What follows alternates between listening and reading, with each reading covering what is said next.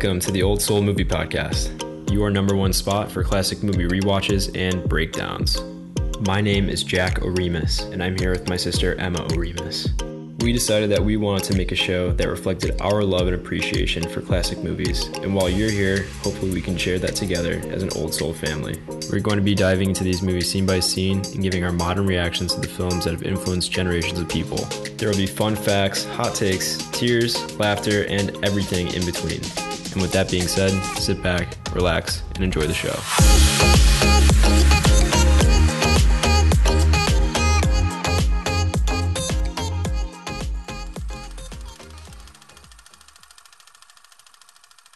Welcome back, everyone, and oh my goodness, what a movie we have on deck for the holiday special number 3. It's A Wonderful Life. Emma, how are we holding up after watching? Just okay. I was a little crunched for time, so I watched it this morning. And I actually cried throughout the entire movie. I've seen it a million times in my life, and I usually just cry at the end, but I don't know why. This year I was crying throughout the whole thing. I'm also battling a cold right now, folks. So if I sound a little funny, that's why. And yeah, so I was just like snotting and crying and like watching this movie and like crying and snotting. It was a time. The cold came from jumping in the river to save Harry Bailey. Yes, indeed. Oh man, oh my God, I did not know how I was gonna hold up, and like yesterday was just a really, really rough day, and like started my notes last night. And yesterday was a rough day for me too. Yeah. And I think like for some reason coming off that this morning when I watched it, I was like, oh.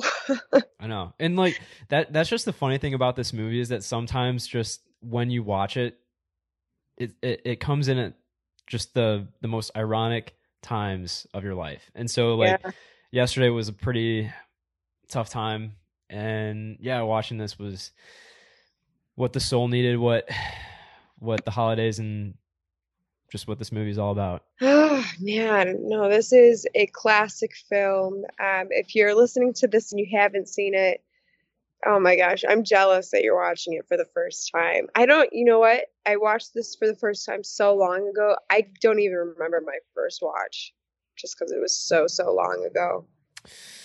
This is another one that I watched at the Music Box Theater though. Not the first time, but I saw it a few years ago. And then I was ugly crying in that theater. And if you haven't been to the Music Box Theater in Chicago, folks, it's a really tight fit. So you were like on top of each other, and it was just emotional for all. Yeah. In a situation like that, though, everyone understands. No one's judging.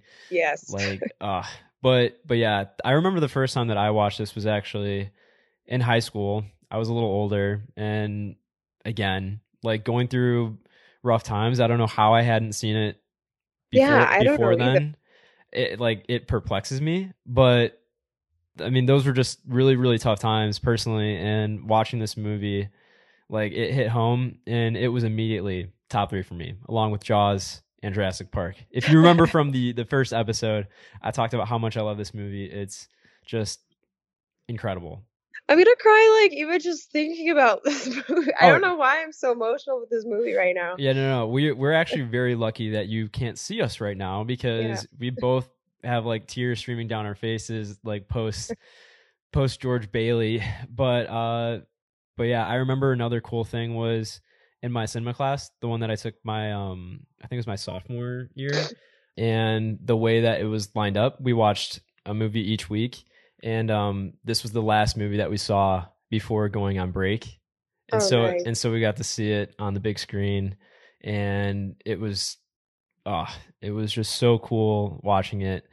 Like, yeah, if you have the opportunity to watch this on like a big screen, do it. Do it. Yeah, and be around people who won't judge you for ugly crying. It's just it's so good. But yeah, I've seen it a bunch of times. on the annual rotation, of course. It is not the holiday season without this movie for me, honestly. Yeah. It's Bing and it's Jimmy. Like my boys. Yeah, the boys. But yeah, on my keychain actually, I have the sort of like the message that's under Peter Bailey in The Office. Yeah, but it says all you can take with you is that what you've given away. So like I always sort of carry this movie with me, and I try to keep that like as a reminder for myself. But like I love that one. I've seen it been popping up around lately. My other favorite is the No Man is a Failure Who Has Friends. I love that line from this. We'll get into it, folks. But just you wait. We will not make it through this probably in one piece. So if our voices are creaky, you can infer what's going on. Right. If there's any movie that you watched this holiday season, just make sure it's this one. It's free on Amazon Prime. It should be on TV, like I would imagine. Yeah, I believe NBC shows it every year. I believe that's who has it right now, or has it in general. But yes, find a way. Yeah. It's such a good movie. And so It's a Wonderful Life. It is a 1946 Christmas fantasy drama produced and directed by Frank Capra. Fantasy drama. I love I know. I love that category. Fantasy drama. It's like this and Wizard of Oz. It's like, I know, it's so weird. But yeah, a little bit about Capra, Emma. One of his annual Christmas classics. Obviously it's his, but he and his family, you know. Yes, yeah, this was one of his favorite films of his that he ever did. And I mean, you see a lot of him in this. You see a lot of allusions to his Italian immigrant heritage. So very cool. I actually knew a descendant of Capra. So fun little fact there. But yeah, definitely a cool, legacy to leave behind.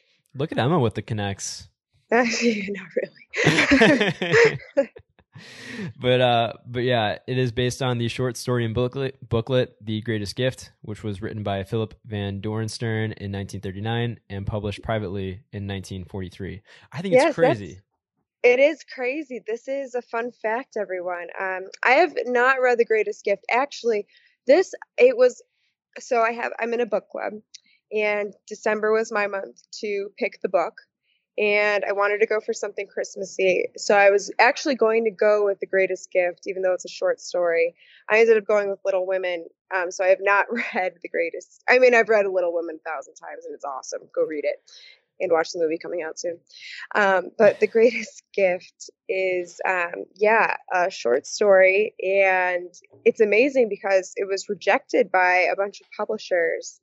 And Philip Van Dorenstern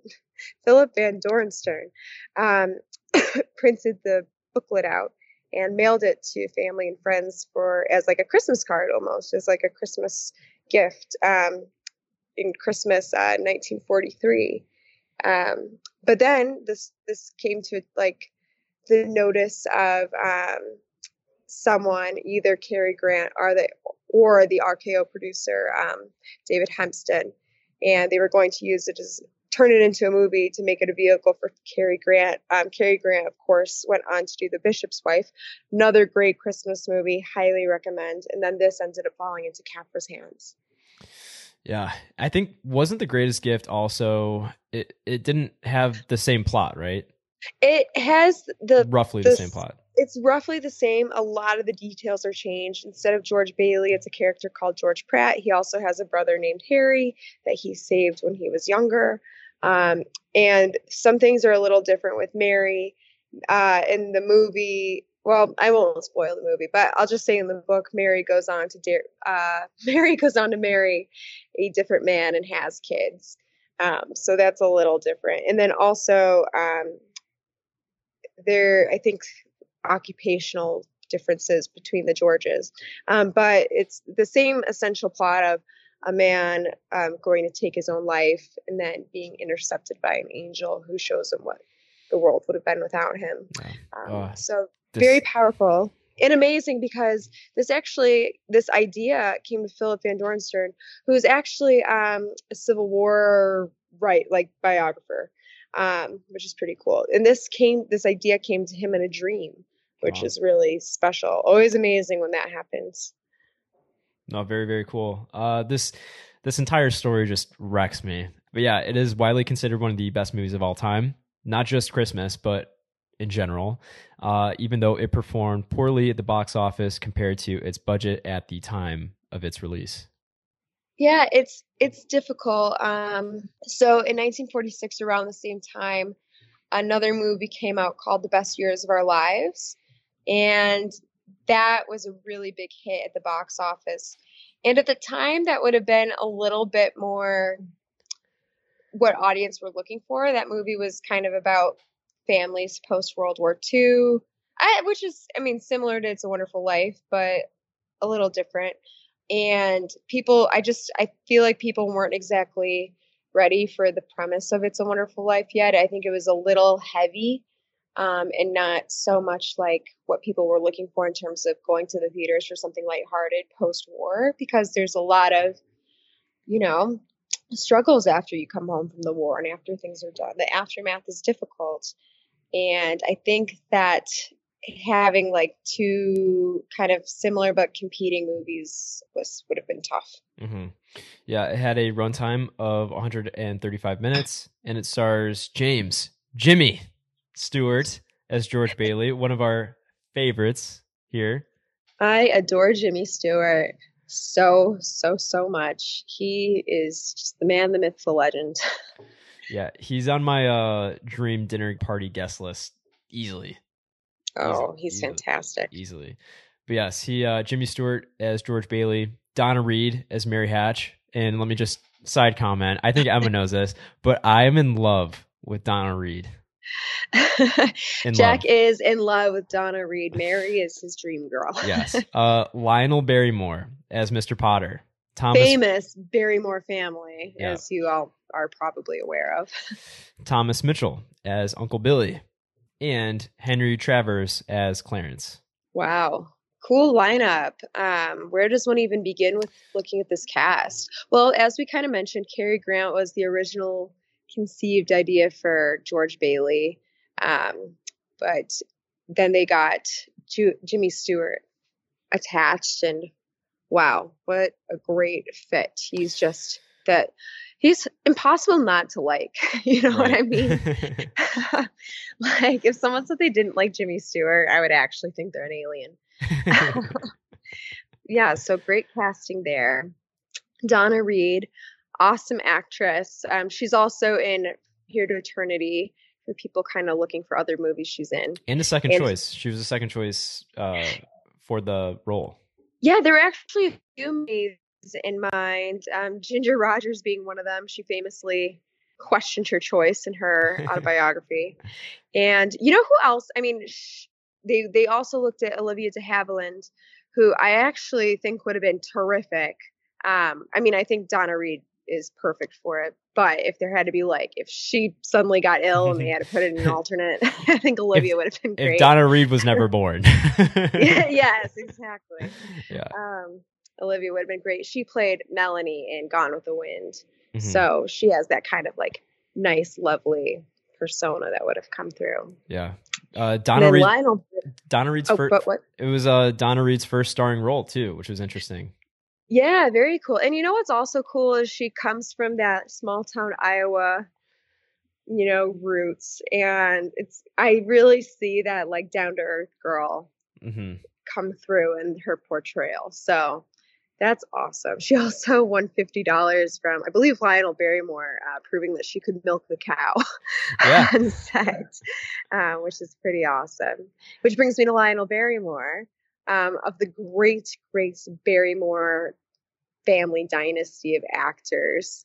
Yeah, he is the great uncle of Drew Barrymore for people who are more contemporary oriented. And Lionel actually got the role directly from playing the role of Ebenezer Scrooge on the radio every year. He would play that role for Christmas Carol. And that kind of grouchiness got him scouted for this role, which he was perfect for. Oddly enough, I believe that Thomas Mitchell was another choice for Mr. Potter, the actor that plays Uncle Billy. So I'm glad that they went with what they went with. I think that the fits were right. Right. And I read that Lionel Barrymore convinced Jimmy Stewart to take the role of George. He did. They were a good convincing effort on Lionel's part. Yeah. Apparently Jimmy didn't want to do it after coming back from World War II. Yes. So this was a really big, change for Jimmy Stewart. Coming back from World War II, he wasn't quite, sure if he was ready or not for something like this. But he decided to do it. We'll get to it, but some of the scenes were a challenge. We'll get to that later. Yeah. But did we mention that it was Jimmy Stewart's favorite character that he did? Not his favorite movie, but yes, he loved that character, and also I believe he wrote a letter to Philip Van Doornstern, just telling him how amazing the story was and how meaningful it was for the world to have it. So that's really cool. I wouldn't expect anything less from Jimmy, honestly. No, not at all. Yeah, what a class act. So yeah, it was nominated for 5 Academy Awards, including Best Film Editing, Best Sound Recording, Best Director, Best Actor in a Leading Role, and Best Picture. That's actually quite a few Oscars for a movie that didn't do so hot at the box office. But you know what? This movie is exactly like a bottle of the finest wine. I think it only got better and better and better and better as the years went by. Oh, easily. On Rotten Tomatoes, it holds a 94% tomato meter score from 77 film critics and a 95% audience score from 218,000 user reviews. It also describes, Rotten Tomatoes also describes it as the holiday classic to define all holiday classics. It's a Wonderful Life is one of the handful of films worth an annual viewing. Wow, that's quite the statement. That is quite a statement. There's a lot of movies that I put in that category for myself, but this is, of course, one of them. Mm-hmm. On IMDb, it is rated an 8.6 out of 10 from over 369,000 user ratings, which is crazy for IMDb. I feel like they're quite harsh on a lot of movies, but 8.6 is pretty high. 92% of Google users like the movie, and it has a 4 out of 4 from Roger Ebert. And I highly suggest reading Roger Ebert's full review of the movie if you haven't. Have you read that? Have you read that? I have not. I usually just read snippets of reviews in general, but I have heard of it, and I have heard it's pretty touching. Oh, it's extremely touching, and I think it's worth going over, but colorized version versus black and white. There's only one way to watch this movie, Emma. To me, to anyone. Maybe we'll have. I guarantee you, we have the same opinion. All right. To me, I believe that the best way to watch this is in black and white. Easily. That is me. So when I did pop it on, not a DVD, and on the Amazon Prime, I was a little surprised to see it was in color. I haven't watched it in color in forever. I personally have a preference for black and white. In general, not every movie, but a great deal of movies, I do prefer black and white versions if it's shot in black and white. I don't know why. I really... Wait, did you not see that there was a black and white version available on Amazon? No, it didn't. I just, when I pressed it, it just did it automatically in color. Oh my gosh. You should have scrolled down a little bit more. It was in black and white. Oh, well, I played it from my television, and then it just went automatically to color. Okay. So Jack watched the black and white version then, and I watched the colorized one. So you'll get those different perspectives. I really try to blur it out of my mind. But I would say if you have the option, I like it better in black and white, particularly the snowy parts. Mm-hmm. Yeah, and there's just something about black and white films in general where I just feel that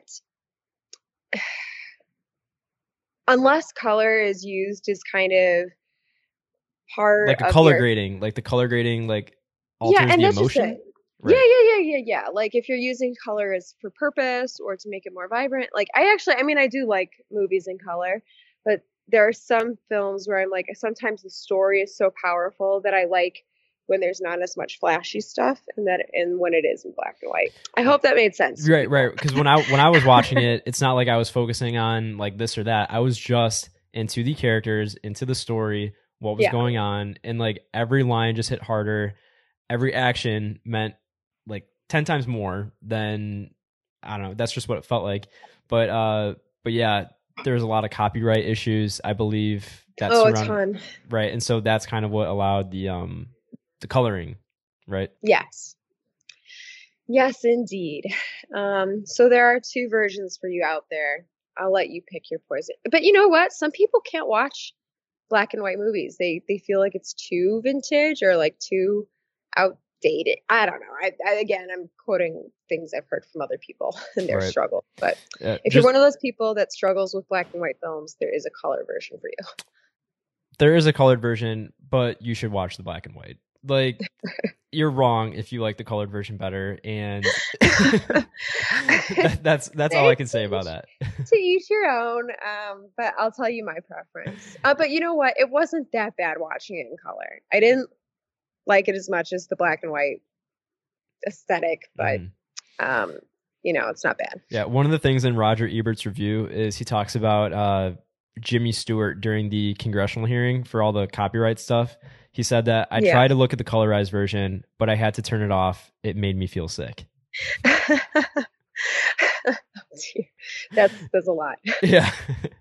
And like, I won't go that far as to bag on the colorized version, but the black and white is It's a Wonderful Life. So if you're going to watch this, try it out in black and white first. That's all I have to say. Colorized version, Jesus. I'm sorry you had to deal with that. Oh, me too. I had no idea that there was an option. Now, well, I went to go watch Miracle on 34th Street the other day, and I literally turned it off because I only had the color version free. The black and white version costed. So I'm like, I'd actually rather not. That just says so much about us. But yes, the story of It's a Wonderful Life, for those of you who are not familiar with it, after a man named George Bailey wishes he had never been born, an angel is sent to Earth to make George's wish come true. George starts to realize how many lives he has changed and impacted, and how they would be different if he was never there. Ooh! Power. This is a powerful movie, you guys. Extremely powerful. Like, what a story. I think the Vatican even list this in one of their top movies. I mean, I know that not all of you guys are Catholic or subscribe to that faith, but in terms of just messages about life and doing good for humanity, this is up there. Right. It's definitely going to be tough to read at some parts, and we're going to be getting emotional. This is the... Oh, I know.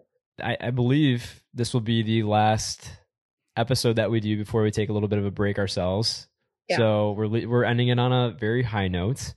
Yes, a very high note. I've got my tea. I've got my Kleenex for multiple purposes. It's multi-purpose Kleenex today. Yeah, I got my calming candle behind me. I'm all bundled up in a sweatshirt and whatnot, and just ready to go through this torture again. These oh man, it's gonna be fun though. It's gonna be fun. I love this movie so much. Me too. Oh, it's great. Awesome. So, is there anything else that you want to discuss before we head into it? I think we'll get into it as we go. Okay. Awesome. Without further ado, ladies and gentlemen, let's get into the rewatch.